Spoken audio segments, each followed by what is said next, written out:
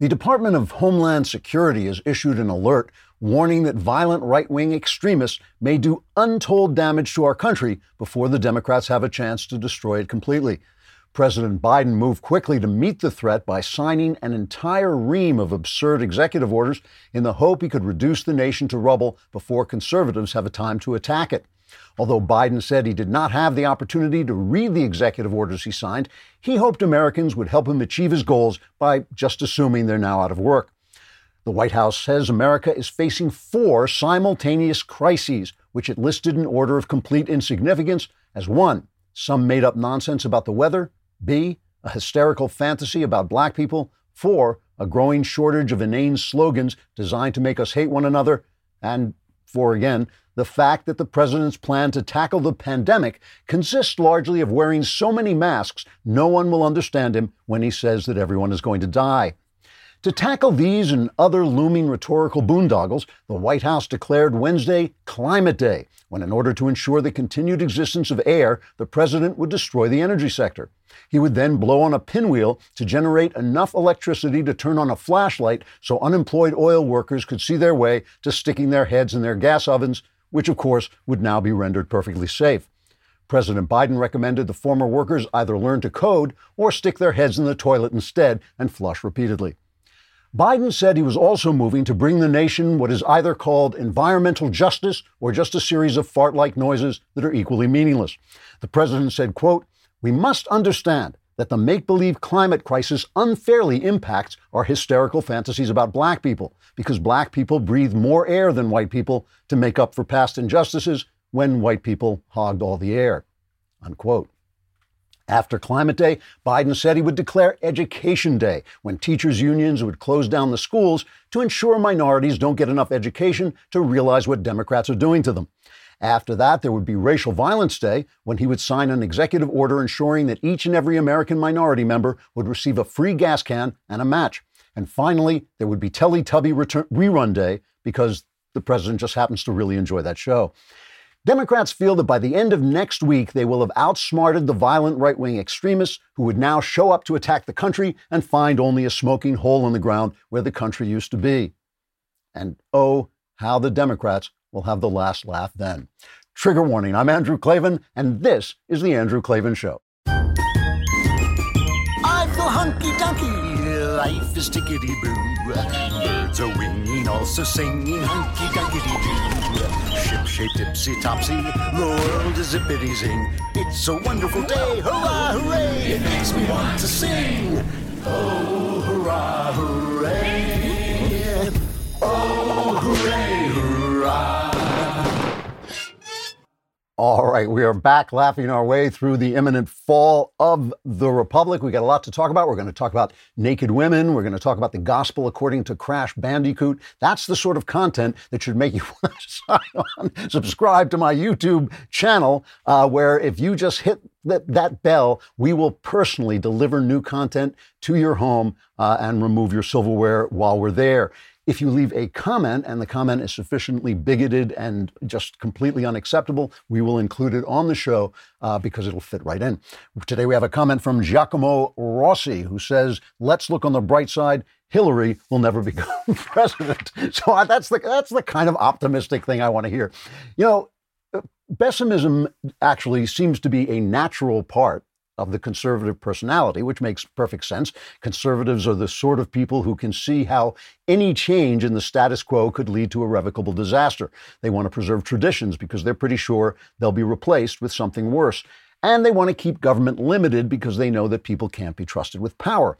And conversely, leftists tend to be hopeful people. They believe that the same statist policies that have destroyed society every single time they've been tried are really, really, really going to work this time. Just you wait. They believe experts have the answers in spite of all the evidence to the contrary, and they believe change will make things better because things can't be any worse than they are right now. So they believe in hope and change. Now, this actually gives Democrats a certain political advantage over conservatives. Hopeful people look to the future so they can make long-term plans. Pessimists can't look to the future because they're too busy holding up the sky, which will collapse if they turn their attention away from it.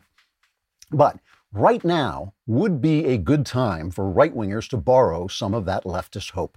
Here's why. We are in almost the exact same position now as the left was in when Ronald Reagan took office in 1981. The people had just rejected the left's president after a single term, President Carter, and the country seemed to be moving sharply to the right as it's moving to the left now. Democrats had every reason for political despair. And yet, by virtue of their hope, they did not give up. They made long-term plans. They moved into the culture to sell their destructive ideas through the vehicles of the academy, Hollywood, and journalism. And in a mere 40 years, they managed to convert many American hearts and minds to the religion of leftism. They played the long game, and they won. And the fact is, though the Democrats had a majority in the House when Reagan was elected, in many ways, they were worse off then than we are now. Reagan was a brilliant president. Biden is a venal houseplant. Reagan's policies made America more prosperous and free. There is no chance of Biden's policies doing either of those things. Reagan was brilliant at making the argument for conservatism. With Biden, the argument for conservatism will make itself. Still, we're down and out right now, and if we spend our time in hysterics over each new attack on our country, we will stay that way. Instead, we should be making long-term plans. That means doing what the left did in the 80s, create culture, educate the young, report the news from a conservative point of view. It means less bloviating on Twitter and more building in real life. It means less whining about Washington and more gathering together at home to create the world we want our children to have. National political action matters, but more important is what we do with our lives, forming families, defending communities, building houses of worship so we can show the miserable victims of leftism what joy looks like. Right now, the most defiant revolutionary acts you can commit may be simple things: going to church, getting married, having children, teaching your children, and sitting down to dinner with them, speaking the truth, even when it costs you, keeping your word, living your religion. Before you go on Twitter and shake your metaphorical fist at your opponents, it might be a good idea to ask yourself, is my life an example of true conservatism? If it's not, change it. If it is, you may actually be the hope you have a hard time feeling. The left is out to destroy the America we love. You're not imagining that. But despair is surrender. Hope for long-term victory is the best weapon we have. When you go to sleep tonight, or in my case, when I lie awake tonight, you want to be on MyPillow. This is a great pillow. I mean, I know it's a great pillow because I haven't been anywhere near it since my wife stole it from me. MyPillow products, they don't go flat. You can wash and dry them as many times as you want. They maintain their shape. And best of all, they are made right here in the US of A. If you don't have a MyPillow or know someone, or if you know someone who doesn't, now is the time to get one, because for a limited time, MyPillow is offering their premium MyPillows for their lowest price ever. You can get a queen-size premium MyPillow, which is regularly $69.98 for only $29.98. That's a $40 savings. Kings are only $5 more. Now is the time to buy. Not only are you getting the lowest price ever, but they're great gifts, terrific gifts. $29.98 for a queen-size premium MyPillow. Buy now, and they will extend the 60-day money-back guarantee to March 1st, 2021. Go to MyPillow.com, click on the Radio Listener Square. There you'll find not only this amazing offer, but also deep discounts on all MyPillow products, including the Giza Dream bed sheets, the MyPillow mattress topper, and MyPillow towel sets. Or you can call 800-651-1148 and use promo code DailyWire. So the theme of this show, or at least the news portion of this show, is going to be to recognize that the battle we're in is not entirely a battle between Democrats and Republicans. It's really a battle between the powerful and the little guy, and we're seeing this play out in a number of ways. The most obvious one is in this GameStop stock story, really interesting story that I've been watching the news about it, and they explain it using so many technical terms that I want to simplify it and make sure that it's comprehensible. So let's begin with having an ordinary person come on and just explain what's going on. There's cut 4. From what I understand, there are these people who they have lots of money, and they have hedges around their house, and they go to the market, but it's like not a real market. It's metaphorical, but it's real. And they go, uh-oh, that that company is not doing well, so I'm gonna make it do worse. So they pull out some papers and they go, who wants to make a deal? All right, that is comedian Avalon Penrose. It was very funny. Here's what's happening. There's a thing called shorting a stock. Not everybody knows what this is, but it is betting on the stock to fail. And the way you short a stock is you take a stock that you think is probably from a company that's not doing too well. You borrow some stock. So I borrow a piece of stock from you that is worth, say, $10. I sell it for the $10. Now I have $10. I wait for the stock to go down, so it goes down to $5. I buy it back and I return the stock I borrowed to you. So now I've made $5. Now, it's a dangerous thing to do because the stock can only fall to zero. So the most I can make is the $10 that it was worth to begin with. But it can rise forever. So if I get it wrong and instead of going down, it goes up and it goes up to $1 billion, now I'm in debt. I have to buy it back to return it to you, and I'm in debt $1 billion less than the $10, right? So it's like a very dangerous thing to do. So these big hedge funds, they pick stocks that they think are going to fail. So one of them is GameStop, one of them is AMC, obviously theaters that are struggling so much during the pandemic. GameStop obviously struggling because it's a video game store. I used to love to go to GameStop. Now I can just download my games right onto my devices, right? So I don't have to go to GameStop. So it's been struggling, though they do have a lot of cash. So all these people on these what they call retail investor sites, things like Robinhood, places where you just go on and you just buy the stocks you want, led by some people on social media sites like Reddit. They said, well, why don't we buy the stock? Then the stock will go up. Not only will we screw these hedge funds that are betting against the business, we'll make a lot of money. And that's exactly what happened, right? The stock goes up and the little guys, a lot of these little guys made a lot of dough on something like GameStop, while the hedge funds got badly burned. Okay, so why is this a problem? Well, it's a problem because the big hedge funds don't like getting burned. It's like boo-hoo, boo-hoo. So Robinhood, which is one of these sites that tells you, come on, you can buy stocks. They started to ban the sale of GameStop to stop these guys from doing it. And the idea is, this is getting in the way of the really serious investors who know what they're doing. And it's inflating this stock where the serious investors know that the stock shouldn't be inflated because GameStop isn't doing well. Actually, GameStop actually had a lot of cash on hand, so it's not necessarily true. Now, here's the first thing you have to understand, all right?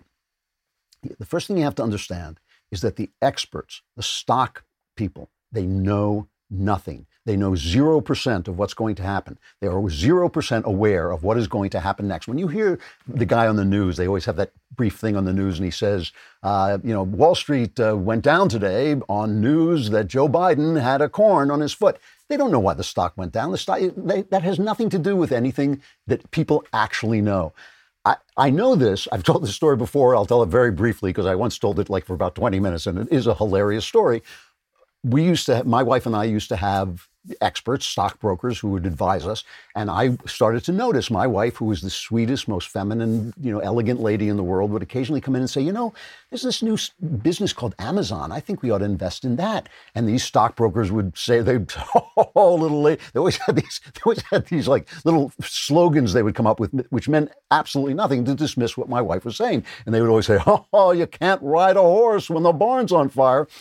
And they would tell her not to do these things. So after a while, I'm not an idiot, right? I'm watching thinking, she's always right. She is always right. We got rid of all the stockbrokers, and now my wife will come in and say, this new business, Netflix, sounds good. And I'll, light a cigar and say, honey, you just go off and buy that Netflix, and while you're up, get me a beer. Because I'm a guy, I'm still a jackass. But I understand that they don't know anything. So the entire meme of these serious investors, remember, the serious investors brought you 2008. They brought you the crash. It was them who helped bring you the crash with the help of your government. So here's the thing about this. So now Robinhood bans retail investors, the little guy, And remember, these little guys, some of these little guys are guys who have lost their restaurant jobs because of the idiot shutdown, because of the mistake the government made. So they don't have the money. The guys at the hedge funds are doing great. They're doing great. They're doing on the line. They're having a great time. So suddenly the guys at the hedge funds are hurting, and the guy who lost his waiter job is doing great. So when Robinhood bans them from selling this, our old friend Alexandria Ocasio-Cortez tweets out, "This is unacceptable. We now need to know more about Robinhood app's decision to block retail investors from purchasing stock while hedge funds are freely able to trade the stock as they see fit. As a member of the Financial Services Committee, I'd support a hearing if necessary." And Ted Cruz retweets AOC and says, "Fully agree." Whereupon AOC accuses him of trying to kill her by saying that the election should be vetted. The election should have been tested to see if it was a free and fair election. That was trying to kill AOC. However, the point is, it's raining frogs when AOC and Ted Cruz are on the same page. And they are on the same page because both of them do have a heart for the little guy. AOC is an ignoramus when it comes to economics. She doesn't know that the stuff she's recommending has destroyed every economy in which it's ever been tried. She thinks that's not true because everything she learned in school. So she doesn't know that. But she is thinking about the little guy, and so is Ted Cruz, because he understands that freedom and capitalism, true capitalism, not crony capitalism, lift the little guy. So suddenly you start to realize, there is actually a connection at the ends of the political spectrum where people are looking to the small person against the big person. However, that is not what the Democrats are doing. The Democrats have become the party of the elite, and we have to understand that. And, I've said this before about AOC. The day AOC realizes that all of the richest people in the country, all the corporations in the country are supporting her, Wall Street supports her, it might occur to her that, why is that happening? Oh, it's because socialism cements the top level of wealth.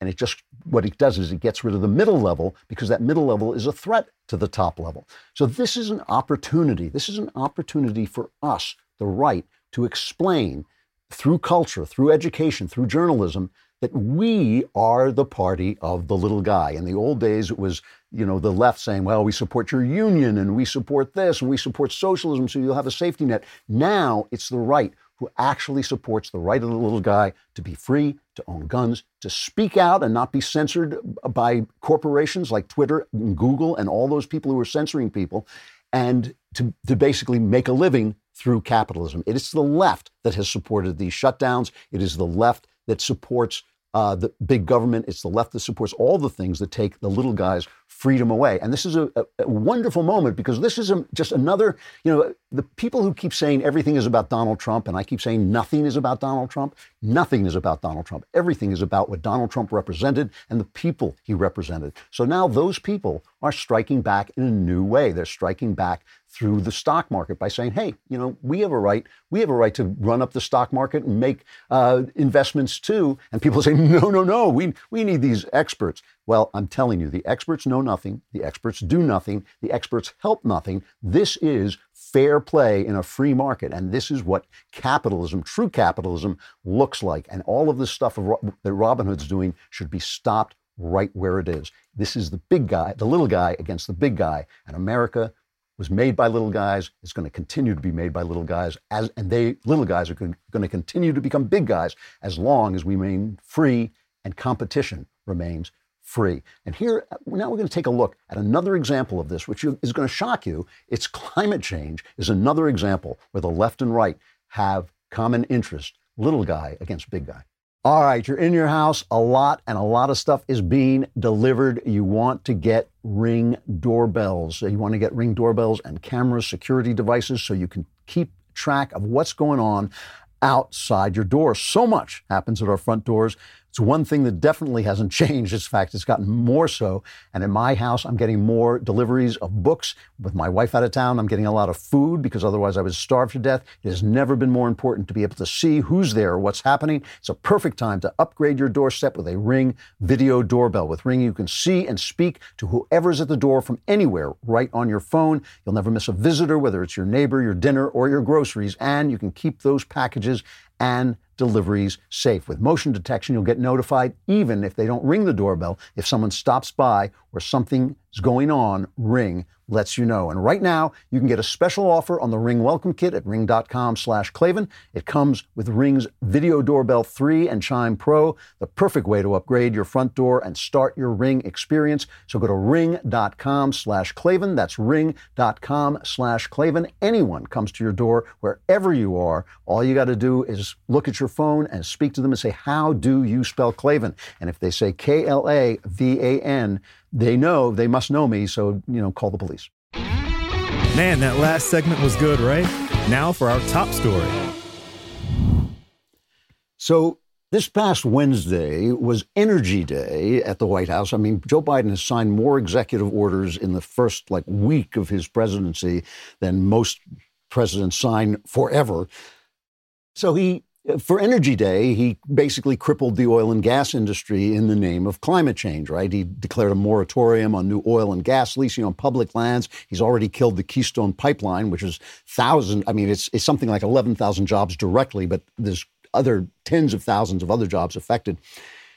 And the thing when it comes to climate change is our arguments are stupid. A lot of our political arguments are stupid. What you have is the left on one side saying we're all going to die in 8 days or in 12 years or whatever stupid thing they're saying. And we say there's no such thing as pollution. We are so extreme on the other side, we just react to what they're doing. So let's just take a bottom line of saying pollution is bad and we'd like to help pollution, and maybe pollution affects climate and maybe that's a bad thing. We don't know. Nobody knows anything about the future. They just pretend. It's all pretend. But let's just say pollution is bad. We do know.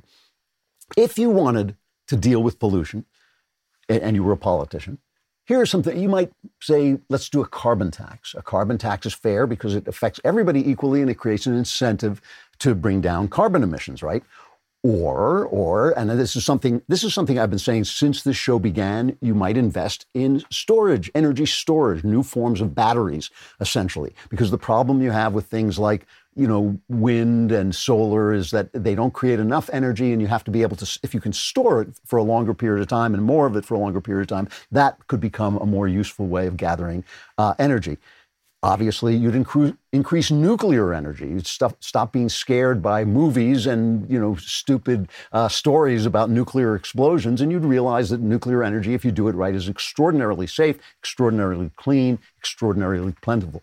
Nobody is doing any of those things. They are doing zero of those things, okay? So you know that they're not serious about what they're talking about. They're not serious about climate change. They're not serious about their terror. They're not serious about anything. And once again, and what they really are serious about is giving subsidies to their friends, giving subsidies to the people who invest in them, people who make electric cars, people who make, solar panels, give them campaign donations, and they subsidize their business, even though a lot of this doesn't help at all.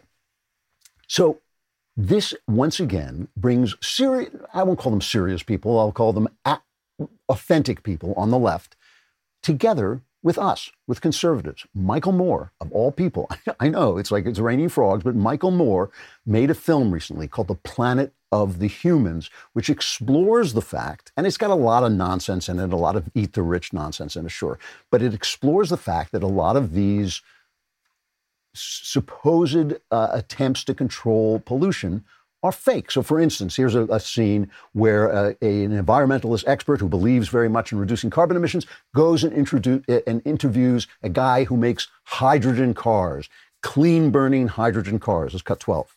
I'm in a strange position. I'm against our addiction to fossil fuels and have long been a fan of green energy. But everywhere I encountered green energy, it wasn't what it seemed. This is like a perpetual energy battery. And where do you get the hydrogen from? The hydrogen, hydrogen is sourced from any hydrocarbon material. So you can get it from natural gas. You can get it from any petroleum or oil-based product. Okay, so in other words, it's coming from oil. It's the same thing. He's getting the hydrogen from oil. They're just one step away. Then the same guy goes and explores ethanols, cut 13. Ethanol plants also seem to have a secret ingredient. This is the most productive farmland in the world, and we're not that far west of the biggest coal mines in the world as well. So bring the two together and get an ethanol plant. Great. So ethanol was reliant on two things: a giant fossil fuel-based industrial agricultural system to produce corn, and even more fossil fuels in the form of coal. All of this in the attempt to replace fossil fuels?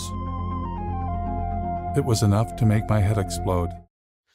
Here's something else that will make your head explode. In 2011, 9 years ago, before Michael Moore made his film, another brilliant filmmaker named Andrew Klavan did a film in which he interviewed the Green Jobs Answer Man and came up with some of the same conclusions as cut 15. Building a windmill would be a green job. Yes. And making the materials you'd need, working at the factory. Very green.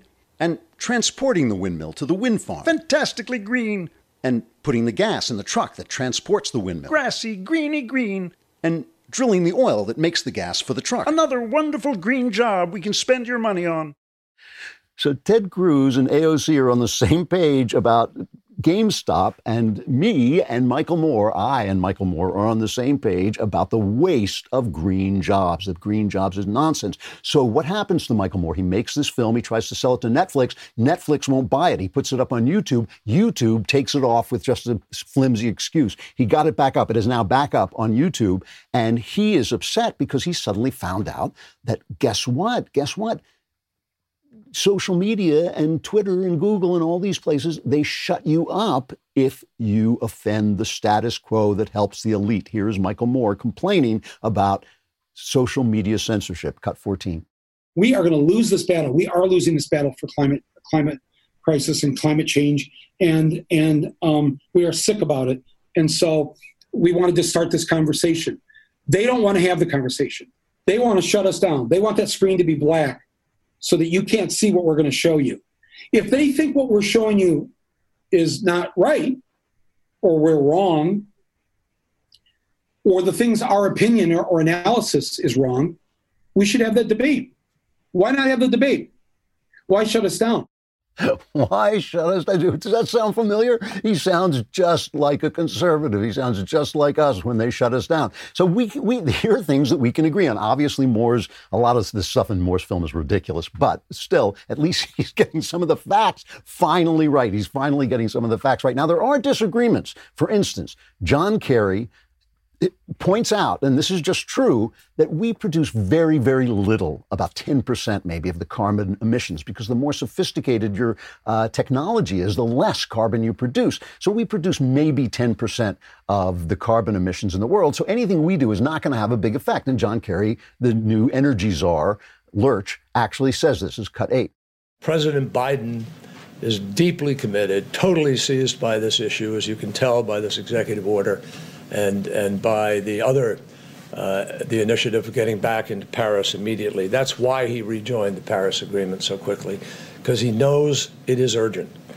He also knows that Paris alone is not enough, not when almost 90% of all of the planet's emissions, global emissions, come from outside of U.S. borders. We could go to zero tomorrow, and the problem isn't solved.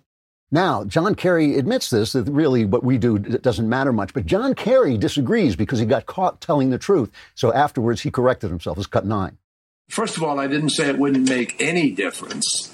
I said it won't make the difference that will save us from the problem, because all of the world has to be at the table. The only point I was making, we need to reduce our emissions. We are the second largest emitter in the world. And if you put China and the United States together, that's almost 50% of all the emissions in the world. So yes, we have to do it. The point I was making is this is a global endeavor that all countries need to join in. So I'm sure you could hear what crap that was if you put us and China together, because China is producing something like 40% of the emissions, of the coal emissions, because they don't care, because they just want to catch up. When people catch up, that's when they start to say, hey, some of our people are dying from the smoke and they have to wear masks in Beijing. That's when they start to worry about it. But before they catch up, they just want to make stuff, and you need oil, you need coal to do that. So they're putting people out of business. Right? They're directing subsidies to their friends. So in order to get the subsidies to their friends, they've got to put the oil people out of business. And remember, that satisfies the base, guys like George Soros and people like that who are going to send them money because they're dealing with the horrible, horrible emergency of climate change. What about the people who are put out of work? They got to learn to code. Here's John Kerry telling people what to do when Joe Biden puts them out of work. This is Cut 22. The President of the United States has expressed in every comment he has made about climate the need to grow the new jobs that pay better, that are cleaner. You look at the consequences of black lung for a miner, for instance, and measure that against the fastest growing job in the United States before COVID was solar power technician. The same people can do those jobs, but the choice of doing the solar power one now is a better choice. So what President Biden wants to do is make sure those folks have better choices, that they have alternatives, that they can be the people who go to work to make the solar panels. They were making them here at home. That's going to work. That's going to work great. That's going to work great, especially if you live in Pennsylvania, if that's where your community is. It is unbelievable. It is unbelievable. Solar panels cannot produce the energy we need. Wind cannot produce the energy we need. And those things, as per Michael Moore and everybody else who's ever studied it, those things require more fossil fuel use than just using fossil fuels. Why? Because wind, you have to back it up with fossil fuels, and you have to keep those engines running while the wind turbines are turning. Plus, they slaughter all the birds.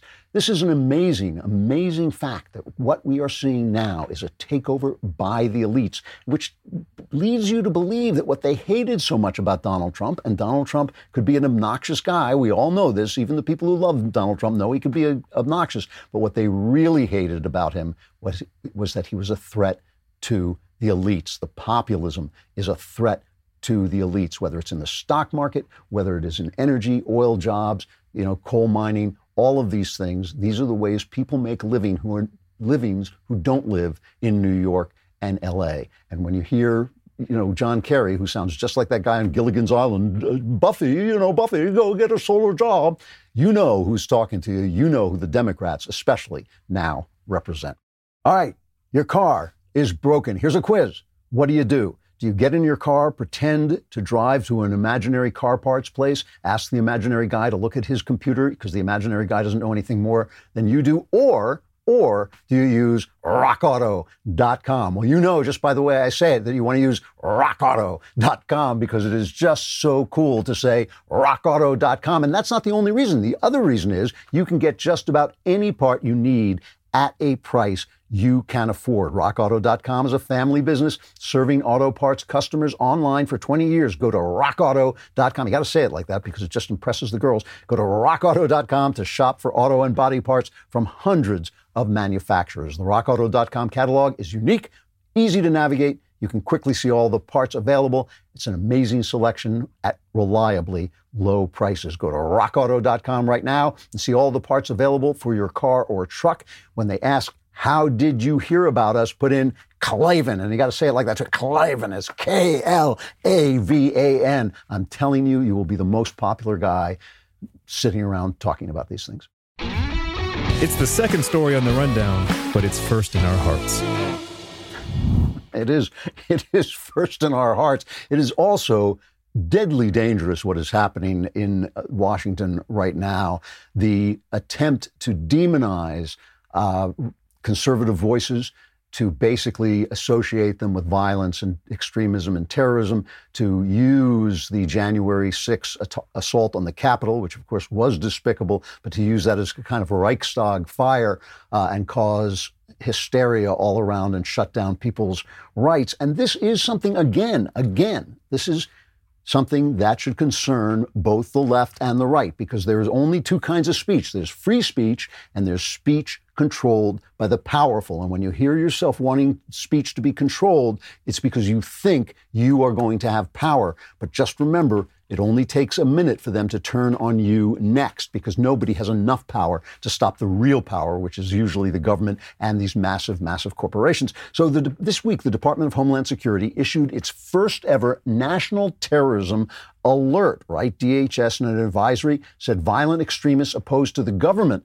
and the presidential transitions, and we know who those guys are, could continue to mobilize to incite or commit violence though the department said it doesn't have evidence of a specific plot. So it's basically just saying, be afraid, be very afraid. And because of this, they have basically kept the National Guard in Washington, D.C. Our capital is now occupied by the National Guard, who are there to prevent the evil conservatives from coming down. And if you think this is just against those guys who went in on January 6th and they were idiots, they were thugs, I absolutely oppose everything they did, just as I oppose Black Lives Matter and Antifa and their riots. I oppose it all. But the New York Times, a former newspaper, has a story on its front page today: Republican ties to extremist groups are under scrutiny. So in other words, it's the politicians as well. Nearly 150 House Republicans, reading from the Times, supported President Donald J. Trump's baseless claims. We always have to have that word in there, baseless claims, lest you think there was anything that should be held suspicious about our elections. Nearly 150 House Republicans supported President Trump's baseless claims that the election had been stolen from him, but a handful of other Republican members of the House had deeper ties to extremist groups who pushed violent ideas and conspiracy theories, and whose members were prominent among those who stormed the halls of Congress in an effort to stop Biden's certification. So this is the AOC strain of, oh, Ted Cruz is trying to kill me. So left-wing writer Glenn Greenwald, this is a guy who writes for The Guardian. He has always been, as far as I'm concerned, he's been on the far left. He may be changing his mind now. He is the guy who has been banging the drum and sounding the alarm on this kind of thing, because he's, again, if you're a true, authentic left-winger, you're worried about freedom. You are worried about these things. He says, we have witnessed, this is Glenn Greenwald, I think he's writing in The Guardian, I'm not quite sure of that. He says, we have witnessed an orgy of censorship from Silicon Valley monopolies, with calls for far more aggressive speech policing, a visibly militarized Washington, D.C., featuring a non-ironically named green zone, vows from the incoming president and his key allies for a new anti-domestic terrorism bill, and frequent accusations of sedition, treason, and terrorism against members of Congress and citizens. Now, if there were really a danger, somebody who would know about this and somebody who is not afraid to call for the use of troops against violence would be Senator Tom Cotton, who did call for the use of troops against Antifa and Black Lives Matter, and of course got people fired at the New York Times for running his op-ed. But he's on the Senate Intelligence Committee, and you would think if there were real threats to be worried about, he would know about them. He says he does not. This is Cut 25. I'm on the Senate Intelligence Committee. I've consulted with Senate leadership. I'm not aware of threat reporting that suggests we need 7,000 troops and razor wire around the Capitol. What happened on January 6th was in part the failure of the senior security leaders on Capitol Hill to anticipate the kind of violence we saw from the mob that broke into the Capitol on the 6th. There was chatter about that on social media, yet they didn't request enough backup from the FBI or the Park Police and the National Guard. Muriel Bowser, the left-wing mayor of Washington, D.C., declined to let the National Guard that was present be armed and prepared for riot equipment. Then we had a major reaction, one might say an overreaction, of bringing 26,000 National Guard troops in for January 20th inauguration. But the inauguration is behind us. These troops did a great job. I respect their service. They deployed on short notice, but it's time to send home the troops. So just to show you that this is not purely a Republican issue and that people do care about this, Tulsi Gabbard, who is obviously a former Democrat congresswoman, but somebody who has spoken very much with an independent voice, she makes the point, the essential point, that there is a lot of sedition going around, but it's not all on the right. This is Cut 24. The mob that stormed the Capitol on January 6th to try to stop Congress from carrying out its constitutional responsibilities were behaving like domestic enemies of our country. But let's be clear.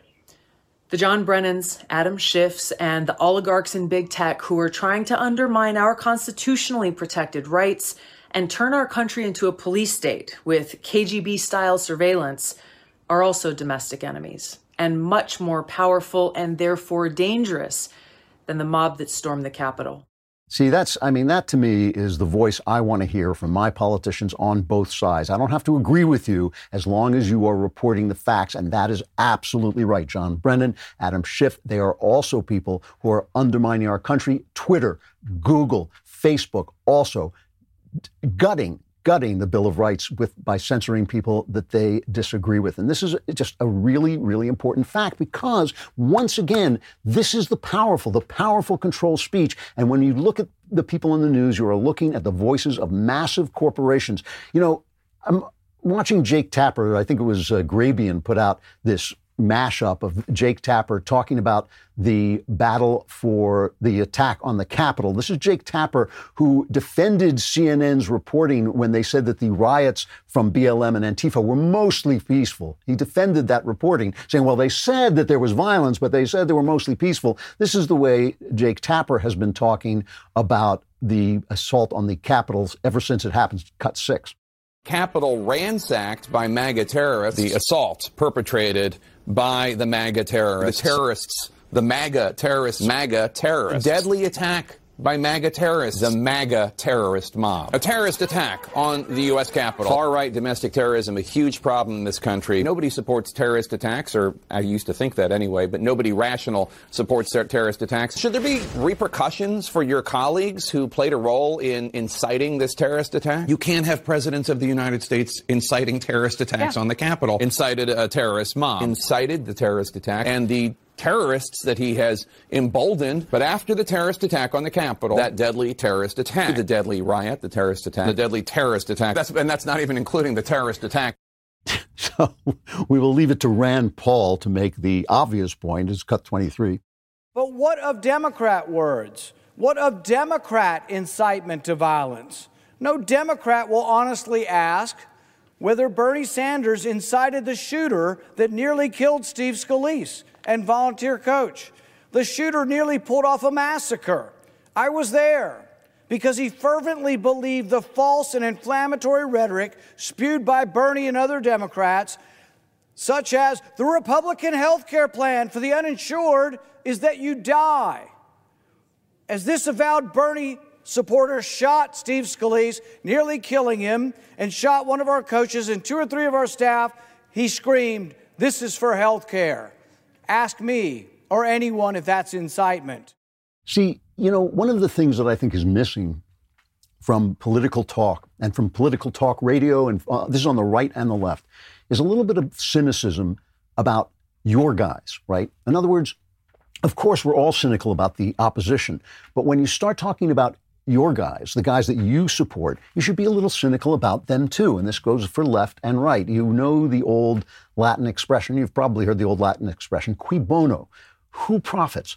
Who benefits from what is going on? And it's always, almost always, the powerful. And so when you see your conservative, if you're a left-winger and you see your conservative opponent being shut down, ask yourself, cui bono? Because that is going to be turned on you when you're the guy who speaks up. And why is the violence? Why is the violence from Black Lives Matter and Antifa and from the Bernie bro who shot the congressman? Why is that okay? It's not okay because it benefits the Democrats. It's okay because it benefits more power in the hands of the people who already have power, which is almost always the answer to cui bono. It is almost always the powerful. And so you have to defend your opponents. You have to defend the rights of your opponents because those rights, their rights, are your rights too. And that is why I'm just emphasizing that both sides have something to gain and to lose in the fight we're now in. Now, when I tell you that I am actually a bit of an exercise freak, I know you'll say to yourself, that's why he looks so fantastic. And I love my Echelon bike. They gave me this bike, and I got to say, I love this thing. It hooks up to your iPad or whatever tablet you're using, and you can get live or on tape instructions from people on how to use the bike, and they'll put you through a 45-minute workout that really, really will help you out. It is great. And Echelon doesn't just make bikes. They offer the next generation of connected fitness mirrors, rowing machines, and their Echelon Stride Smart treadmill. No matter what your favorite fitness activity, Echelon gives you a fun and challenging workout from the comfort of your home. World-class instructors, and unlike their competitors, Echelon is affordable for everyone, and one membership lets up to 5 family members all work out at the same time. Go to echelonfit.com/Klavan. That's ECHELON fit, FIT.com/Klavan. I know what you're saying. You're saying, Echelon, I can spell Echelon, but how? Tell me how. Please explain to me how do I spell Klavan? It is Klavan. There are no E's in Klavan. I just make it look this easy. All right, enough politics. Let's talk about naked women. That's why we're here. That's why I get up in the morning.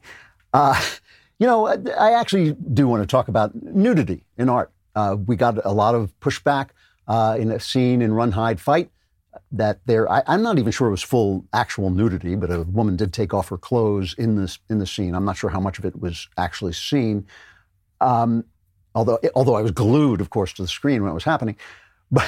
But I want to talk about this not in terms of morality. I want to talk about what the issue is, okay? Because I just think there's a website. I know the guy who runs it. I think it's called Movie Guide, something like this. It's a guide for Christians. And you go on it, and to me, it's a little comical. It tells you whenever, like a woman in a movie, it'll say, well, there's 3 times a woman bares her shoulder or, takes off her blouse or whatever. They want to tell you every single thing that you are going to see when you get through this. And it just strikes me not as wrong.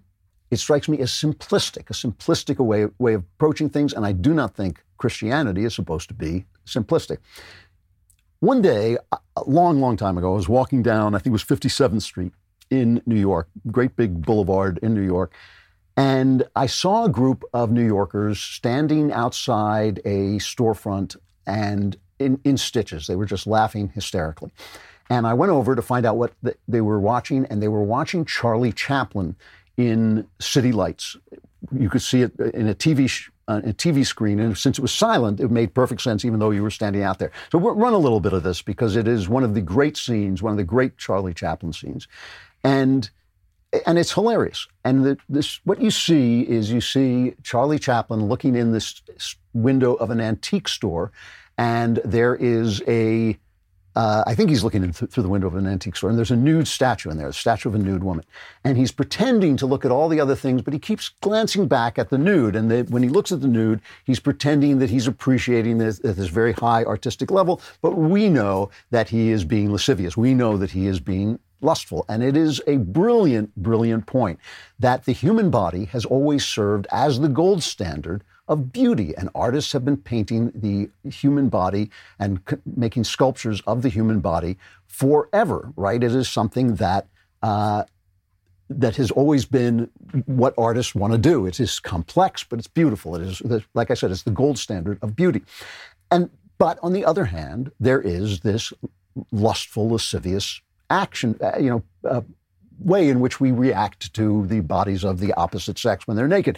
And this has been, part of art too. There's a frame story to William Shakespeare's Taming of the Shrew, where they're trying to trick this drunk guy. And at one point they show him all these pictures of mythological events.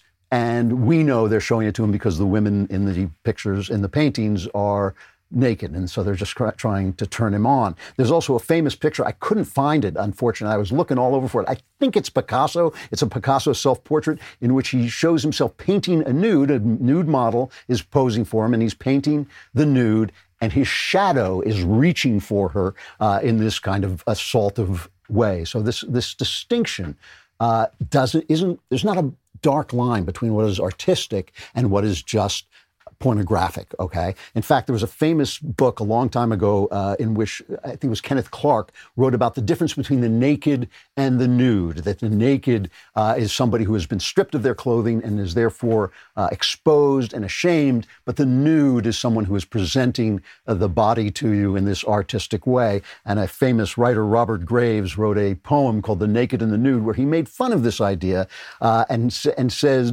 the way the poem goes, he says, the nude are bold, the nude are sly, to hold each treasonable eye while draping by a showman's trick their dishabille in rhetoric. Dishabille means undress. So in other words, what he's saying is you can talk about it all you want, but they're still naked. The nudes are still naked. And at the end, he pictures the naked and the nude in hell. And he says, yet when they both together tread the briery pastures of the dead by Gorgons with long whips pursued, how naked go the sometimes nude. In other words, they're the same thing. And look, this goes back in time. People, like I said, artists have been making nude statues as long as we can remember. There are these fertility goddesses that you can find that are just kind of little, rocks carved into the shapes of women. And people say, well, that's a fertility goddess, but they don't know. They don't know. It may have been, the caveman's version of Playboy. It may have been what a teen caveman took into the bathroom with him when he wanted to turn himself on.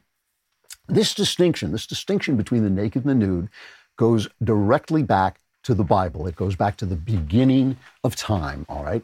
So as you know, I love the arts. I love all the arts. I love painting. I love going to museums, and I like having nice paintings in my house. And one thing you can do with Paint Your Life is you can not only have a nice painting, it can be a nice painting of something you choose, a family member, a pet, anything you want. If you have got a photo, any photo at all, they will transform it into a hand-painted portrait at a truly affordable price. You can choose from a team of world-class artists, work with them until every detail is just the way you want it. It's a user-friendly platform. It really is easy. It lets you order a custom-made, hand-painted portrait in less than 5 minutes. You can get one of your children, family, a special place, a pet you love, whatever. They really do come out nice, and you get to work with the painter all the way along the line. At paintyourlife.com, there's no risk. If you don't love the final painting, your money is refunded, guaranteed, and right now is a limited time offer. You can get 20% off your painting. That's right, 20% off and free shipping. To get this special offer, text the word Andrew to 64,000. That's Andrew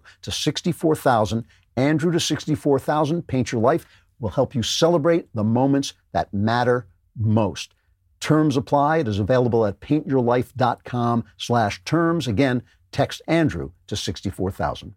When you read the Genesis story that we're all familiar with of Adam and Eve in the garden, they are naked until they commit a sin, until the fall of humankind. And they're perfectly happy being naked until they eat the forbidden fruit. And when they eat the forbidden fruit, they suddenly are ashamed. They cover themselves up with the famous fig leaves.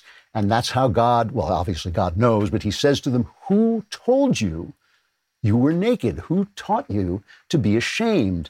And that means there's a distinction between who we're meant to be, which is at peace with our bodies and openly not ashamed of our bodies, and who we are in our fallen state because of the, one of the things I think St. Augustine said, that sin disorders the passions. And so our passions are now disordered, and we cannot look on one another's bodies with appreciation of the beauty without also having this kind of lust. In one of the great poems of all time, Paradise Lost, one of my favorite poems by John Milton, which is an epic poem about the fall of man, he actually famously has a sex scene before the fall in which he shows you that sex grows out of married sex, or the sex between this man, the only man and woman on earth, grows out of their worship of God. And he gives a little lecture where he says, that people who think of this with shame are actually acting in their sin. After the fall, he then has another sex scene, right? In the first one, they're basically praying. It's a prayer, and the next thing we know, they're kind of sleeping in each other's arms naked with roses falling on them. But afterwards, Adam says to Eve, never did thy beauty since the day I saw thee first and wedded thee, adorned with all perfections, so inflame my sense with ardor to enjoy thee. Fairer now than ever, bounty of this virtuous tree, having eaten the forbidden fruit. He says he wished he'd eaten the fruit 10 times if this is how pleasurable it now is to have sex. And she's right on board with it. She is right on top of it. So we actually find ourselves in a bind that we were made to love the human body and to admire the human body, but in sin, we can't. And that's why there's no sense in pretending we're not in this fallen state. That's what the Romantics wanted to do. They wanted to have free love. And in free love, they destroyed relationships, destroyed women. Percy Bysshe Shelley, the poet, was a great believer in free love, left his wife to marry Mary Shelley, the author of Frankenstein, and his wife drowned herself. Mary Shelley's stepsister, Claire, had an affair with Byron, and later said, this free love she had a child by Byron who then died tragically, and Byron took the child away from her and kept it from her. And Claire later said, the worshipers of free love not only preyed upon one another, but preyed equally upon their own individual selves, turning their existence into a perfect hell, because, of course, it's women who suffer most under free love, and it's women who get abandoned. And the process by which, the body becomes an object of lust and the body becomes an idol. That's what it is. It's idolatry. The body becomes an idol. It's something that continues. There's a famous poem by Gustave Courbet. It's called The Origin of the World, and it's just a pornographic painting of a woman's vagina. So that's the origin of the world. That is the ultimate in idolatry. The origin of the world is not God, but it is basically the flesh. So the question of nudity is just a complicated question. The question of don't show me anything, shut down all the museums, cover up all the figures on the Sistine Chapel with drapery, which is what they did. They actually hired an artist to come on and paint drapery on Michelangelo's nudes.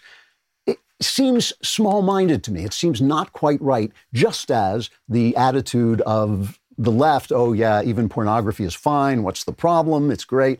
All of that, the fact that our culture has become pornographic, our culture is trash now, and it does abuse women, all of that is also, of course, quite obviously wrong. But this is at the heart of the Christian life, okay? And that's why we're going to talk in a minute about the gospel according to Crash Bandicoot, because who else but Crash Bandicoot would know to talk about the gospel? But I just want to end this with a famous sermon that was given by C.S. Lewis. And it was called A Slip of the Tongue, I think.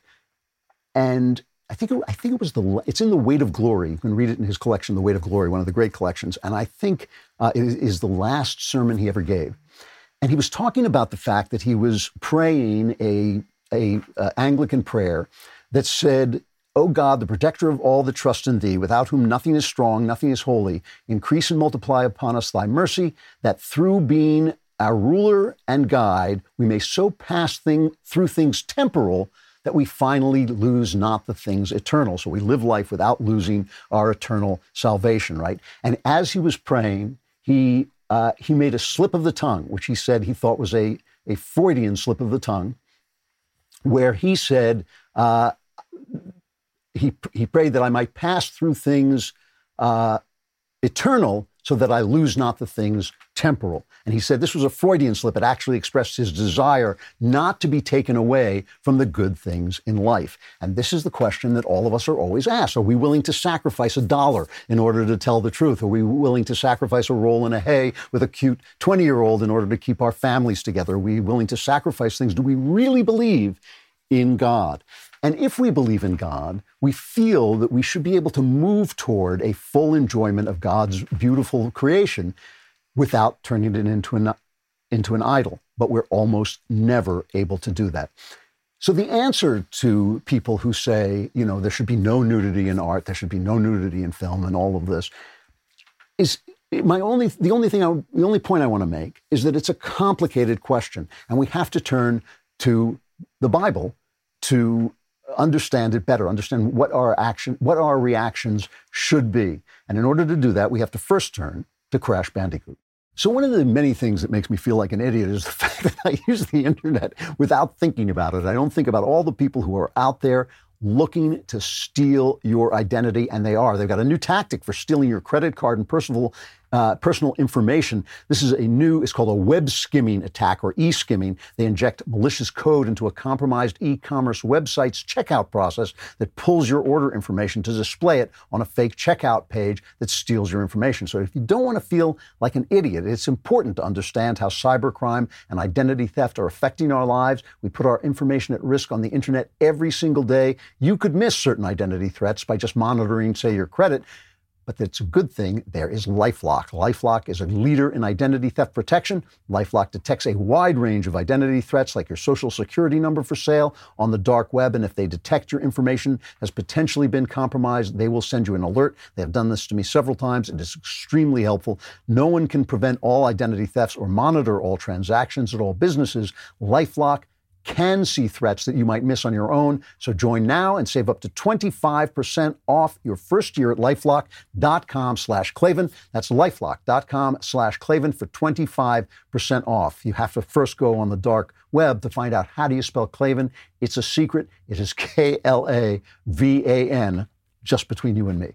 Well, speaking of culture, the Daily Wire is taking back the culture, starting with entertainment content. Earlier this month, we released our first film, Run, Hide, Fight, exclusively for Daily Wire members. You can catch it over at dailywire.com on our mobile app or on our streaming apps at Apple TV and Roku. If you're not a Daily Wire member yet, shame on you. Hang your head and use promo code RHF for Run, Hide, Fight, RHF, to get 25% off. We picked up Run, Hide, Fight after Hollywood studios turned down the, quote, distasteful subject matter because it didn't include leftist talking points. It wasn't pro-gun control. It celebrated heroic bravery instead of glorifying mass shooters. Early critic reviews for the movie were very negative. But once we released it for you guys, audience scores exploded. Run, Hide, Fight is now at 93% audience rating with over 2,000 reviews. Run, Hide, Fight follows Zoe Hull, a high school senior coping with the recent loss of her mom and feeling detached from her friends and classmates. And one day her high school is invaded by 4 nihilistic gun-toting students with plans for the worst school shooting in history. Zoe finds herself in a position to help, so she fights back to save her fellow students. It is a good thriller. I promise. You can catch it over at dailywire.com, on our mobile app, or on our streaming apps at Apple TV and Roku. If you are not a Daily Wire member yet, flog yourself, and after flogging yourself, use promo code RHF to get 25% off. That's RHF for Run, Hide, Fight for 25% off.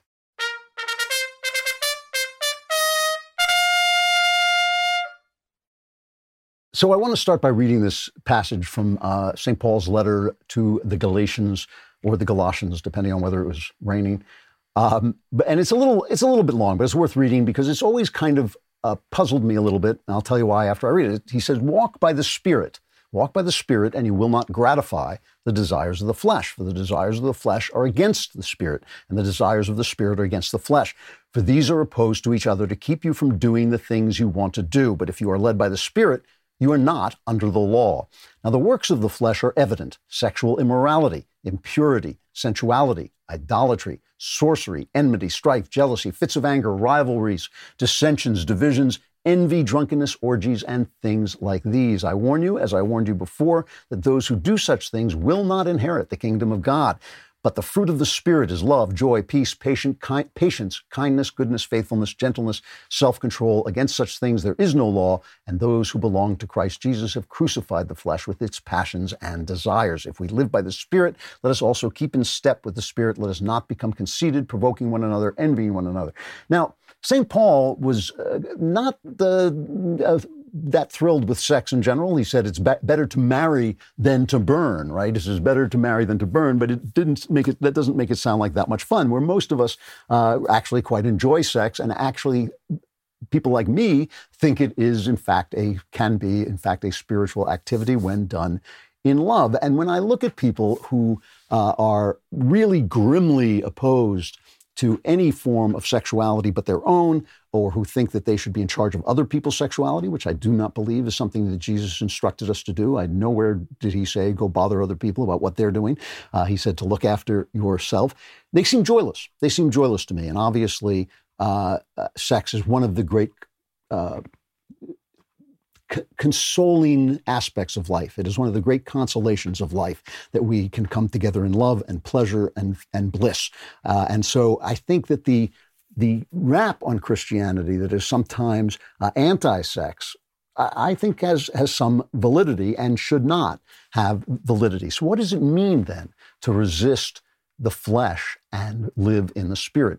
This brings us to Crash Bandicoot. For those of you who have never played Crash Bandicoot, it is a spectacular game where you take this Bandicoot and he has to jump over things and climb things and slide over things and fight enemies and all this stuff. And It's hard. I know it's hard because it's even hard for my son Spencer, no relation, who is a much better gamer than I am. But I play it, and it is just bone-breaking hard. And recently I was playing it, the new one, Crash 4, and I realized that I was furious. I was so frustrated. I was in agony of frustration. I wanted to throw the controller across the room. I was so ticked off, and I stopped, and I thought to myself, well, wait a minute.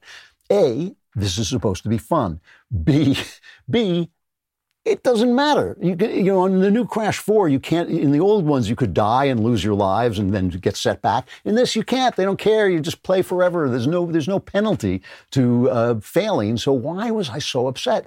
And it made me think back to something else, that I used to play tennis. I don't anymore because I have an injury in my arm, but I used to play tennis, and I love tennis, and I love to compete. And I am very competitive. And I would play tennis just like I was going to die if I didn't win that game, right? And there came a day when a ball dropped, and I was playing with friends, you know, the ball dropped, and it was very close to the line, and I was not sure whether it was in or out. It was another guy's shot, and I called it out, and I was not sure. And I went home, and I thought, oh, my God. I don't think I cheated, but in that moment, you know, you should get, obviously, the right thing to do is to give, anytime you're not sure, you give the shot to the other player. That is the gentlemanly, correct thing to do. And I was appalled by myself. I went and I talked to the guy, the pro who was teaching me, and he said, oh, that happens to all of us. It is something we have to teach ourselves. Now, here's the important thing. I was a subpar tennis player. I mean, I was extremely fast, but I was a crummy tennis player. I wasn't playing for money. I wasn't playing for status. I was playing with friends. I was at a club. I was a mediocre tennis player. I was never going to be much more than a mediocre tennis player. I won a tournament once at like the wheelchair level. I mean, that was how well I played. The flesh doesn't distinguish. That is the important thing. The flesh does not distinguish between something that matters, like pulling a kid out of a burning building, and something that doesn't matter. The flesh is completely unbridled in its desires. It wants to win a nonsense, meaningless, mediocre tennis match as much as it wants to win the Wimbledon. You know, as much as a guy wants to win Wimbledon, that's how much, if you're competitive like I am, that is how much you want to win a tennis match. The flesh cannot distinguish, right? So when you are in a bar, and I've mentioned this before because this is a thing that has happened to me numerous times, and a beautiful and young girl sits down next to you and is either drunk or just stupid enough to be attracted to you, one or the other. In my case, is usually just drunk out of their minds. The flesh can't distinguish between that and making love to somebody you love and have committed your life to. The flesh doesn't know the difference. You have to tell the difference between Crash Bandicoot and fighting a battle to the death, between playing tennis and for fun and playing tennis for $1 million, or doing something actually important, something that actually has meaning, between the girl at the bar and the commitments of your life. You have to tell the difference. And that means there is a difference between you and your flesh. Your flesh can't distinguish. You, whatever that means, you can. So Jesus said, you remember Jesus, you have heard that it was said of old time, thou shalt not commit adultery, but I say unto you that whoever looketh on a woman to lust after her has committed adultery with her already in his heart. And if your right eye offends thee, pluck it out and cast it from you. For it is profitable for you that one of your members should perish, and not that your whole body should be cast into hell. And if your right hand offends you, cut it off and cast it from you. For it is profitable for you that one of your members, like your hand, should perish, and not that your whole body should be cast into hell. In other words, don't play Crash Bandicoot if you can't play Crash Bandicoot without kicking the TV set in, right? Don't look at nudity. I mean, I know people who say, I couldn't watch Game of Thrones because I would be addicted to porn. I am addicted to porn, and if I stay away from it, I can resist it. But if I watch the nudity in Game of Thrones, some of which was pornographic, but if I watch the nudity in Game of Thrones, I will become addicted to porn. If your right eye is going to offend you, cut it out. In other words, if this is going to destroy you, stay away from you. Stay away from it. But that doesn't mean that you cannot distinguish. It doesn't mean, for instance, as I trained myself to do when you're playing tennis and when you want to win badly, if there's a doubtful shot, you give the doubtful shot to the guy across the net. You give it to your opponent, right? Because that is the right thing to do. And so if you can do the right thing, you can enjoy some of the complexity of life. I can walk into a museum and see the nudes in a museum. I can watch TV shows and see the nudes in TV shows without coming undone, without my life coming undone. And that, I think, is a somewhat more complex way of dealing with the world and its beauty and its beauty and your sinfulness. And I think that we have to have a little bit of complexity, or else we deprive ourselves of joy. You should not deprive yourself of joy unless you cannot make the distinctions that the Spirit makes, that the flesh can't make. So, as you know, in the show, we like to bring on occasionally somebody who is intelligent and articulate just for a change of pace. Today, we want to talk to Christopher Rufo because he is dealing with some of the most important things that are coming out of Washington. He has been dealing a lot with the white privilege critical race theory training that is being foisted upon people, not just by the government, but also at the corporate level. He's a filmmaker, writer, policy researcher, a contributing editor, as am I, to City Journal, and a research fellow at the Discovery Institute's Center on Wealth, Poverty, and Morality. Chris, you there? I'm here. Good to be with you. It's good to see you. How you doing? Very well, very well. All right, I want to begin by just playing this clip of Biden signing one of his endless executive orders, this one on equity. Look, in the weeks ahead, I'll be reaffirming the federal government's commitment to diversity, equity, and inclusion and accessibility, building on the work we started in the Obama-Biden administration. That's why I'm rescinding the previous administration's harmful ban on diversity and sensitivity training and abolish the offensive counterfactual 1776 Commission. Unity and healing must begin with understanding and truth, not ignorance and lies. So you hear that, Chris? What do you think? What are you imagining he's actually saying? Yeah, it's really great. I think he embodies perfectly Machiavelli's idea that you need to kind of perform the virtues while you can execute under the surface the vices. And you look at the language, right, where it's diversity, inclusion, and equity. The acronym that I like is not DEI, but actually DIE. You know, that's what happens to your institutions once you implement it. But it's a subtle shift, right? And I think this is deliberate. You know, the American value of equality that this country was founded on imperfectly, that Abraham Lincoln sacrificed for, and then the civil rights movement actualized to a degree that we hadn't seen before, is equality. And that's the rhetoric for the last 250 years of the United States towards which we go. He's replaced it with equity. And the idea behind equity and critical race theory is that those old values, individual rights, freedom of speech, private property, the Constitution, give the kind of camouflage or the pretext of equality, but they really hide a kind of subterranean racial domination. And it should be replaced with equity, which is not the protection of individual rights, but the apportionment of privileges, power, and wealth based on group identity. So his language is soothing, kind of healing, equity, unity. But under the surface, the ideology that he is proposing is radical. It's anti-constitutional, deliberately, and it's quite dangerous. Equity, I mean, this idea that you can give things to a race is just a racist idea, it seems to me. But we're being told now that if we believe that we should try to act without racism, we're being told that is in fact racism itself. Is that a fair assessment? Yeah, I mean, it actually becomes very difficult. I've seen articles in kind of academic journals and the popular press where now logic is white supremacist, math is white supremacist, objectivity is white supremacist, colorblindness is white supremacist. I mean, it really is the kind of blanket accusation at anything that people don't like that want to implement, which I think is kind of intellectually at heart a kind of Marxist theory, where you look at the critical race theorists and you always ask, well, okay, racism is ever present and just as damaging now as it was 100 years ago, just in a different, more subtle form.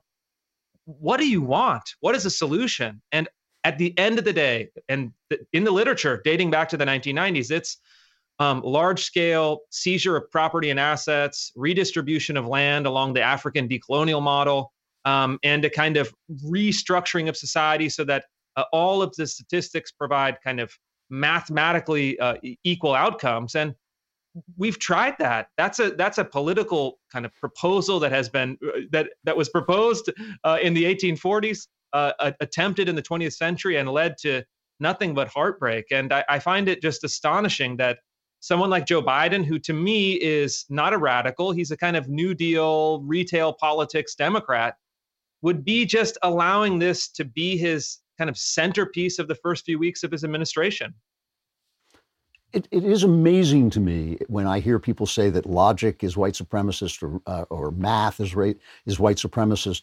It's amazing to me that people don't point out how incredibly racist that is, how incredibly denigrating that is to people who are not white, to say that they can't do math, that they can't do use logic. It's just an incredibly racist statement. You have been in the forefront of battling critical race theory. If you could sum up critical race theory in a couple of sentences so we know what we're talking about, what does it even mean? What is critical race theory? Yeah, critical race theory is the idea that society can be divided neatly into oppressor and oppressed. So it's taking that old Hegelian Marxist dynamic.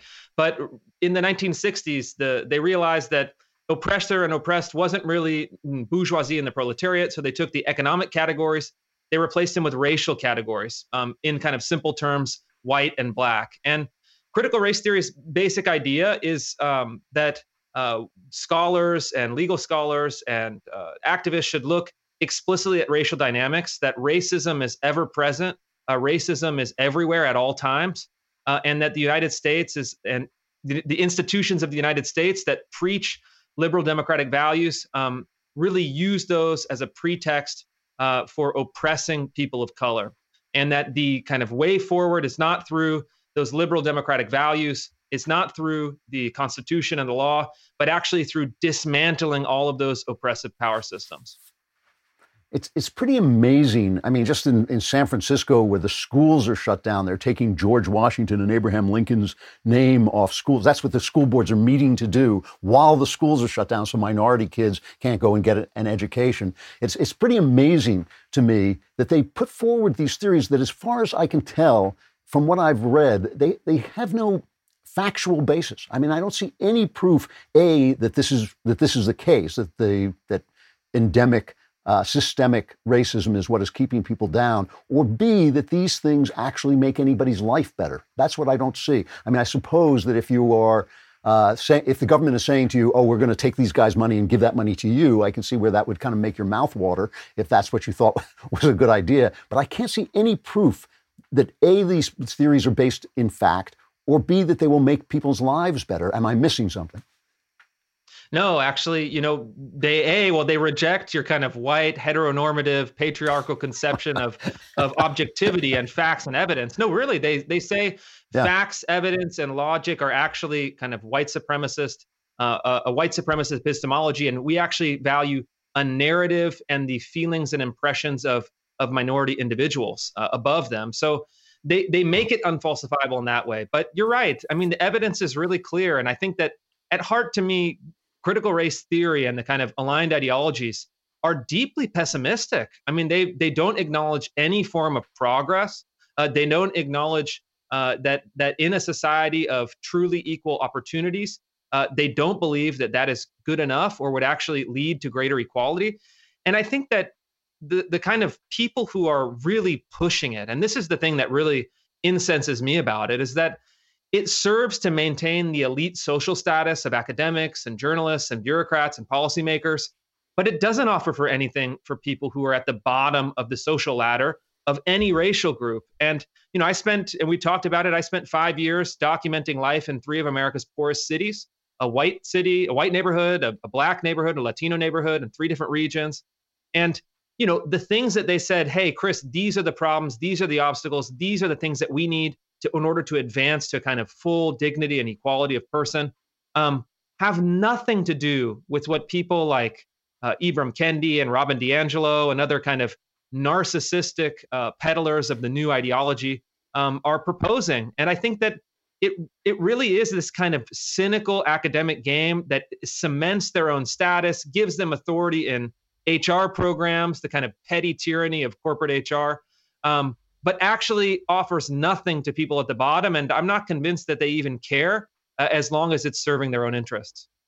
You know, this is kind of a theme of today's show, is that we're not really dealing with left versus right. We're really dealing with elites versus the rest of us. And just as I always say that AOC should ask herself why so many corporations and rich people donate to her cause when she's supposed to be for the little guy. Guys like Ta-Nehisi Coates ought to ask themselves, why is it that they get all these prizes from elite white people? It's because they know that the things he's recommending are not going to make his kids rivals to their kids. I think that that's part of exactly what they're doing. They're actually cementing elites. They'll let some black guys into the elites, but it's not going to help the average Joe, black or white, who wants to get ahead. If I said to you, well, you know, this is some, you know, obscure stuff and obscure theories and there's articles and who cares, where is this going to pop up in my life, in an ordinary person's life? Yeah, that's the thing. I mean, I think that in 30 years ago, it's not a lot of time, this was really a kind of obscure subdiscipline of a subdiscipline in academia. But you're going to find critical race theory everywhere, in every institution that you participate in. And especially if you're in a blue-leaning state like I am in Washington State or you are in California, it's now part of the curriculum for K through 12 education. It's at every university for higher education. Churches are now starting to adopt critical race theory in many cases. Your HR department at your technological megacorp has definitely already implemented DEI training, and you'll get it in your local library. For example, our local library in King County is now hosting racially segregated programs under the kind of banner of social justice. And it's like I think I'm not exaggerating when I say it is now the default operating ideology of most of the major institutions in the United States. And it has a couple different names. It's diversity, equity, inclusion, cultural competency, empowerment, sensitivity training, ethnic studies, kind of social justice studies. But all of those euphemisms and all of those kind of branches of influence within the institutions all trace back to critical race theory, which of course traces back to the kind of radical politics of the 1960s. So what are you doing? I mean, you've been really, you were right on top of this. Part of your work is why Donald Trump got rid of this stuff in reaction to your work. What are you doing to fight this?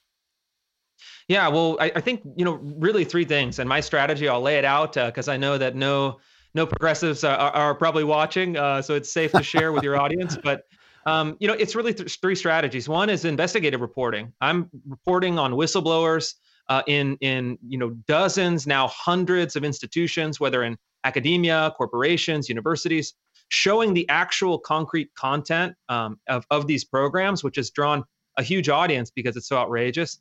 Second, there's now a movement. I hosted a Zoom call recently of 60 different parent groups around the country that are saying critical race theory has now entered our school, entered our curriculum. It's dividing students. I reported on a school in Cupertino where they were forcing 8-year-olds to deconstruct their racial and sexual identities and then rank themselves according to their power and privilege. Luckily, these parent groups are taking action, so there's a grassroots effort. But the thing I'm most excited about is the third plank in the platform we're launched essentially a decentralized and relentless campaign of legal warfare. I've recruited now, had more than 100 attorneys across the country volunteer to help on this effort. And we're finding plaintiffs. We're filing lawsuits. We've already done 3. We're doing 1 next month, and then hopefully more as the year moves on. And we're basically making the argument, making the gambit that critical race theory is not only morally and intellectually bankrupt, but actually, if you implement it in institutions, it traffics in racial stereotyping. It traffics in collective race-based guilt and harassment, and then also compels speech from government employees when they're employed in the public sector.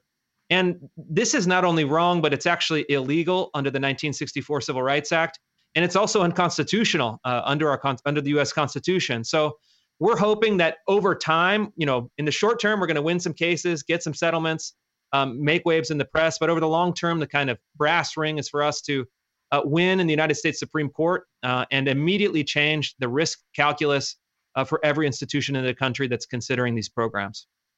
That's very cool. My last question for you then is, what does an ordinary person do when he confronts this stuff? I have a feature on the show where I answer questions in the mailbag, and one of the mailbag questions today is from somebody who is attending graduate school in New York City for an MFA in painting.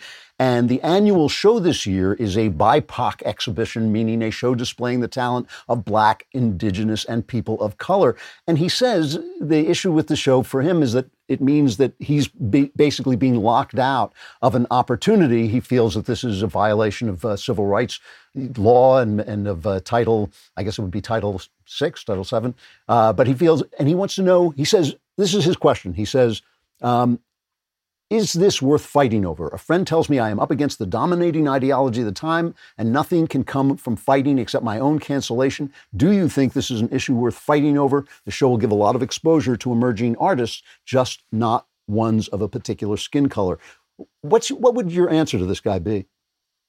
Yeah, it depends. It depends on your your life and your circumstances and your risk. But I think one thing is, if you're an artist, drop out of those institutions. I mean, they have nothing to offer you. I was a documentary filmmaker primarily for PBS for 10 years, and I realized that this was the direction it's going. And I could never fulfill my own kind of creativity and my own insight and my own character in that system. So I dropped out and did something different.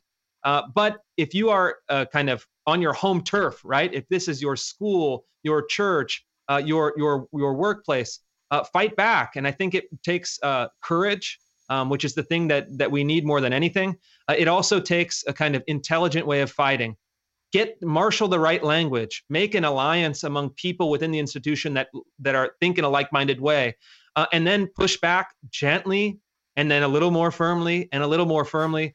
And make a stand, because this stuff is wrong, and you shouldn't be afraid or ashamed to push back against it. And frankly, unless people have the courage to stand up, this will be the society that we live in. And if you care about your community, you care about this country, now is the time to take a stand. Chris, it's really good to see you, and I appreciate your coming on. If people want to get on the Christopher Rufo train, where do they go?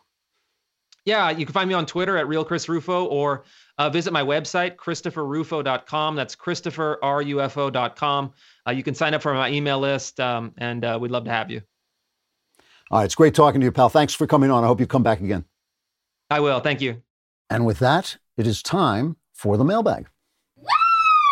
I love refrigerators. Yeah! What the hell was that? Don't tell me. I don't want to know what that was. All right, from Andrew. Dear fellow Andrew, what are your thoughts on impeaching Biden in the future? I'm getting this question a lot. And just generally treating the Biden administration as unfairly as they treated Trump. Should Republicans start their own Russia investigation? Part of me thinks we're supposed to be better than that, but another part says, screw it, let's see how they like it. My true feeling about this, and I'm not against playing hardball politics, but my true feeling about this is it's a short-term strategy. If we keep sinking to their level, what will happen is we'll just continue to get more divided, and the people who are with them will be with them, and the people who are with us will be with us, because there won't be much to choose between us, if you see what I mean. We'll be basically the same groups of people just acting badly and doing our thing, each one of us doing our thing. And so I think it's a short-term strategy. I think we should be talking more seriously about what we are building, what we mean to build, because they have all the platforms, they have all the cultural power, they have all the means of speech, they have all the means of censorship, and they are willing to use it. They have flooded our Capitol with troops, they are investigating our politicians, they are silencing our people, they are condemning all of us, in basically calling all of us traitors and violent extremists. We have got to build the structure to put forward something different, something joyful, something free, something faithful, and something that will lead to, a better life for most Americans. It is always, to me, a problem. This is, I hope this isn't a tangent. I don't think it is. In the Bible where it says, judge not lest you be judged, a lot of people say, well, what that means is this and it means that. Don't judge hypocritically. And I always say, no, it means judge not lest you be judged. If you are talking about the bad things that other people are doing, you are not talking about the good things that you should be doing. This is true in your personal life. If you were worried about what kind of sex the guy next to you is having, you're not worried about making your sex life full and rich and free. And so this is what I think we should be doing in politics. We should be focusing on building a philosophy that will reach more of the people and a way of explaining it and building the platforms, the cultural, educational, and journalistic platforms by which we can spread that word. And also, as I said at the beginning of the show, that means how you live your personal life. It also means what you present, what you represent in your life, because a lot of people talk a lot, but they spend most of their time on Twitter yelling at people and screaming at people and expressing hatred. And they don't say, you say, here's what a conservative life looks like. And it is much more joyful than your life. And that's what I think we should be focused on. And again, in any given moment of politics, you might have to play a little bit low, and it's not, politics isn't beanbag. But I think if that's what we're focused on, we're going to go astray and give people nothing to choose from. From Anonymous, you recently discussed Woody Allen's conversation with Dostoevsky within his Match Point and Crimes and Misdemeanor films, and you seem to have disdain, I don't know if that's the right word, but disdain for Woody's glamorization of moral relativism, that a person could commit murder and not have a nagging conscience. I was just pointing out the flaws in what I thought that philosophy was, but you also seem to indicate that you did not want to write stories that glorified immoral behavior. That being said, I watched your film A Shock to the System, which seems to mirror Woody's same amoral sentiment. Did you contradict yourself? He says, yes, you were vast and contain a multitude. Or did I miss something? Well, first of all, thank you for quoting Walt Whitman. But the film Shock to the System. First of all, the film Shock to the System, starring Michael Caine, which I wrote the script for based on Simon Brett's excellent crime novel, is a really good movie, and you should see it. It's one of those movies that if there's a book called 100 Great Films You've Never Seen, it's in there because it didn't do that well at the box office, but it is a really good movie. And it's about a guy who murders his way to the top of an organization. Did you miss something? Yes, you did. Am I going to tell you what it was? No, I'm not. I do not interpret my own work. My work is there for you. It's for you to live through. It doesn't need an interpretation. It is just an experience. But yes, it is not. I will tell you, go so far as to tell you, it is not doing, as a work, it is not doing what Woody Allen did in those films. And I don't disdain what Woody Allen did in those films. He's an artist. He has a right to put forward his vision. I was just pointing out why I thought his vision was incorrect. From Jacob, the problem I'm hoping you can help me with involves church. Over the last few years, I began discovering my faith through reading the New Testament, C.S. Lewis, and by listening to you, among others. That's nice. This is one of a couple of letters that tells me this week, and I was really happy to hear it. I finally found the fullest conviction of my faith, proudly consider myself a Christian. That said, it seems so many churches of today don't provide the type of insightful connection to God that I find when I study my Bible in solitude or discuss Scripture with a good friend over a cigar. The Bible explains the importance of church, but I can't seem to find a place to call home. I've been holding off my baptism until I do, which leads to another problem. My question is, how did you find your church? Is it even necessary to go to a physical service every Sunday? What can I do to find a solid place of worship? Yes, it's important to go to church. It is definitely important to go to church. And yes, our churches have become corrupt, meaningless. They are lost in a search for relevance, and they have forgotten to preach the gospel. And it is a genuine problem, and I have a problem with it too. I have found a church where I like the people very much, and where they are not saying anything yet that I feel is anti-gospel, and frequently do say things that are good, that I really like. And as I say, I like the people. They're faithful people. They're true people. Just last Sunday, I went there and had an experience of connection with God that I do not think I would have had on my own. I do have experiences of connection on my own, but this was different. It had to do with being there. I think it is important to be there. One thing I think all of us should be doing, and I rebuke myself for not doing it yet, and now I'm in a situation where I'm hoping to be somewhere else, so I don't want to start doing it now. But one thing I think we should be doing is gathering we can be, it says 2 or more of you, wherever 2 or more of you are gathered in my name, right? So it doesn't have to be an established church. It does not have to be an established church. You can establish a home church. There's no reason for you not to do that. And one of the things I think more of us should be doing, especially people like yourself, Jacob, who are having this problem, and like me, who is having this problem, I think we should be gathering together in our homes with 9 or 10 people. Either we know, or I know somebody who just put out an advertisement in a local paper if you would like to gather with me to discuss scripture, and people did. And you can organize that any way you want. If you are not a Catholic, obviously Catholics have to go to a Catholic church, but if you're not a Catholic, you are perfectly allowed to gather together and have communion and drink the wine and eat the bread. You're perfectly welcome to do that. You're perfectly welcome to read scripture, discuss scripture, and even go through the rituals if you want to. You do not need a license to worship God together. So what I would say is, if you truly cannot find a church, and I understand this, I really do, if you truly cannot find a church that you don't think is corrupt or is anti-gospel, make one, build one. And it doesn't have to be a big deal. It doesn't have to be, in a special building. It just has to be a couple of friends who get together and talk about what is in the gospel. Read something from the Bible, and talk about it and discuss it, or have one person take each meeting and let him give a sermon or her give a sermon, and then discuss that. Any way you want to do it, I just think we should be building, just like I think we should be building our own culture, I think we might have to start building our own churches to bring it back to the gospel. Well, I remember at one point when we were looking for a church, I remember sitting and having coffee in bed with my wife and turning to her and saying, what does it take to get these clowns to preach the gospel? I don't want to hear about Black Lives Matter. I don't want to hear about gay pride. I don't want to... Not saying you have to disagree with that, not saying anything. It's not in the Bible. Preach the Bible, tell us what it means, then let us make our own political decisions based on that. All right. From Edward, dear all-knowing and somewhat powerful Mr. Klavan, I'm emailing you because I'm in a confusing place in my life. I'm a 25-year-old single male who moved to Florida a year ago, leaving behind my family in Rhode Island in search of making something for myself. I always had a passion for the arts. I dreamed of writing a movie script or touring with my band, but I'm starting to realize I'm losing my youth on what seems impossible. Being unable to get a job during COVID, I started to think that I could work on some project, but as soon as I would go to work on something, I would fear that it would be a waste of time and I'd give up. I would then spend a huge chunk of 2020 playing video games to escape. I'm scared of being a failure. Do I try to make it in the arts knowing that the odds are against me, or do I suck it up, get a 9-to-5 job, and hope that I don't hate where I end up? If the former, what advice do you have on what to do and where to go? I would get a job if I were you. First of all, I don't know this for a fact, but there's reason to believe you're not an artist. I don't know that for a fact. I could be totally wrong.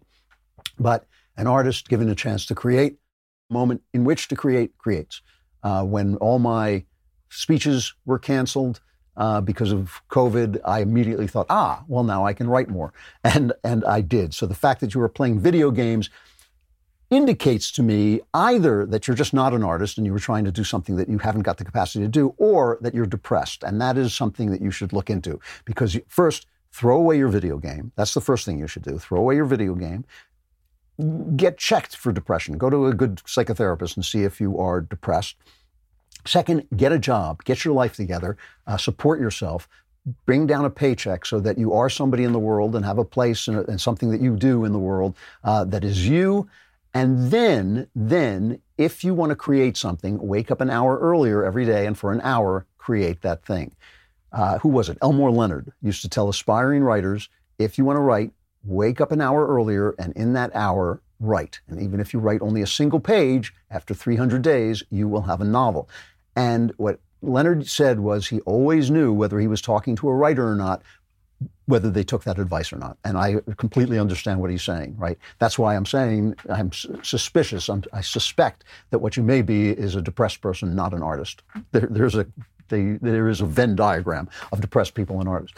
But if you should the first thing you should do is get your life together. You should support yourself. You should do a job that you can respect. It doesn't have to be the job that you love. It's just a job that you can respect. Any honest work is respectable. Any honest work will elevate you if you do it. If you put your hands on, when you put your hands on something, you should have respect for the thing you put your hands on. So that can elevate you. You should get checked out for depression. You should throw away your video game box and then find out whether you're an artist or not, okay? Because what you're doing now is a simple waste of time, and it's a waste of life, and you're absolutely right. It will lead to failure.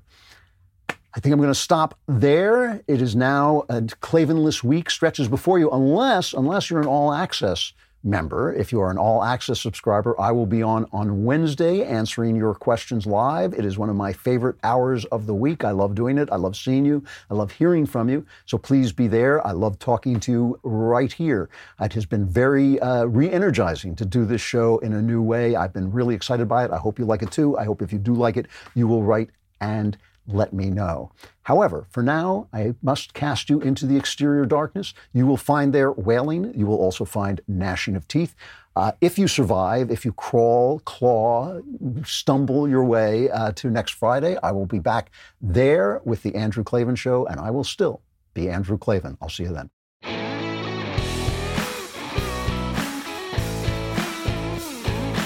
Hey, if you enjoyed this episode and want to spread the word, give us a 5-star review and tell your friends to subscribe, too.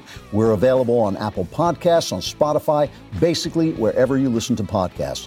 Also, remember to check out the other Daily Wire podcasts, including The Ben Shapiro Show, The Matt Walsh Show, and The Michael Knowles Show. Thanks for listening. The Andrew Klavan Show is produced by Robert Sterling. Executive producer, Jeremy Boring. Our technical director is Austin Stevens. Supervising producer, Mathis Glover. Production manager, Pavel Vidowski. Edited by Danny D'Amico. Lead audio mixer, Mike Coromina. Animations are by Cynthia Angulo. Production coordinator, McKenna Waters. And our production assistant is Jacob Falash. The Andrew Klavan Show is a Daily Wire production. Copyright Daily Wire 2021. A college professor is placed on indefinite leave for referring to a racial slur on an exam. Alexandria Ocasio-Cortez accuses Ted Cruz of attempted murder, and China begins using anal swabs for COVID testing. All that and more today on The Matt Walsh Show.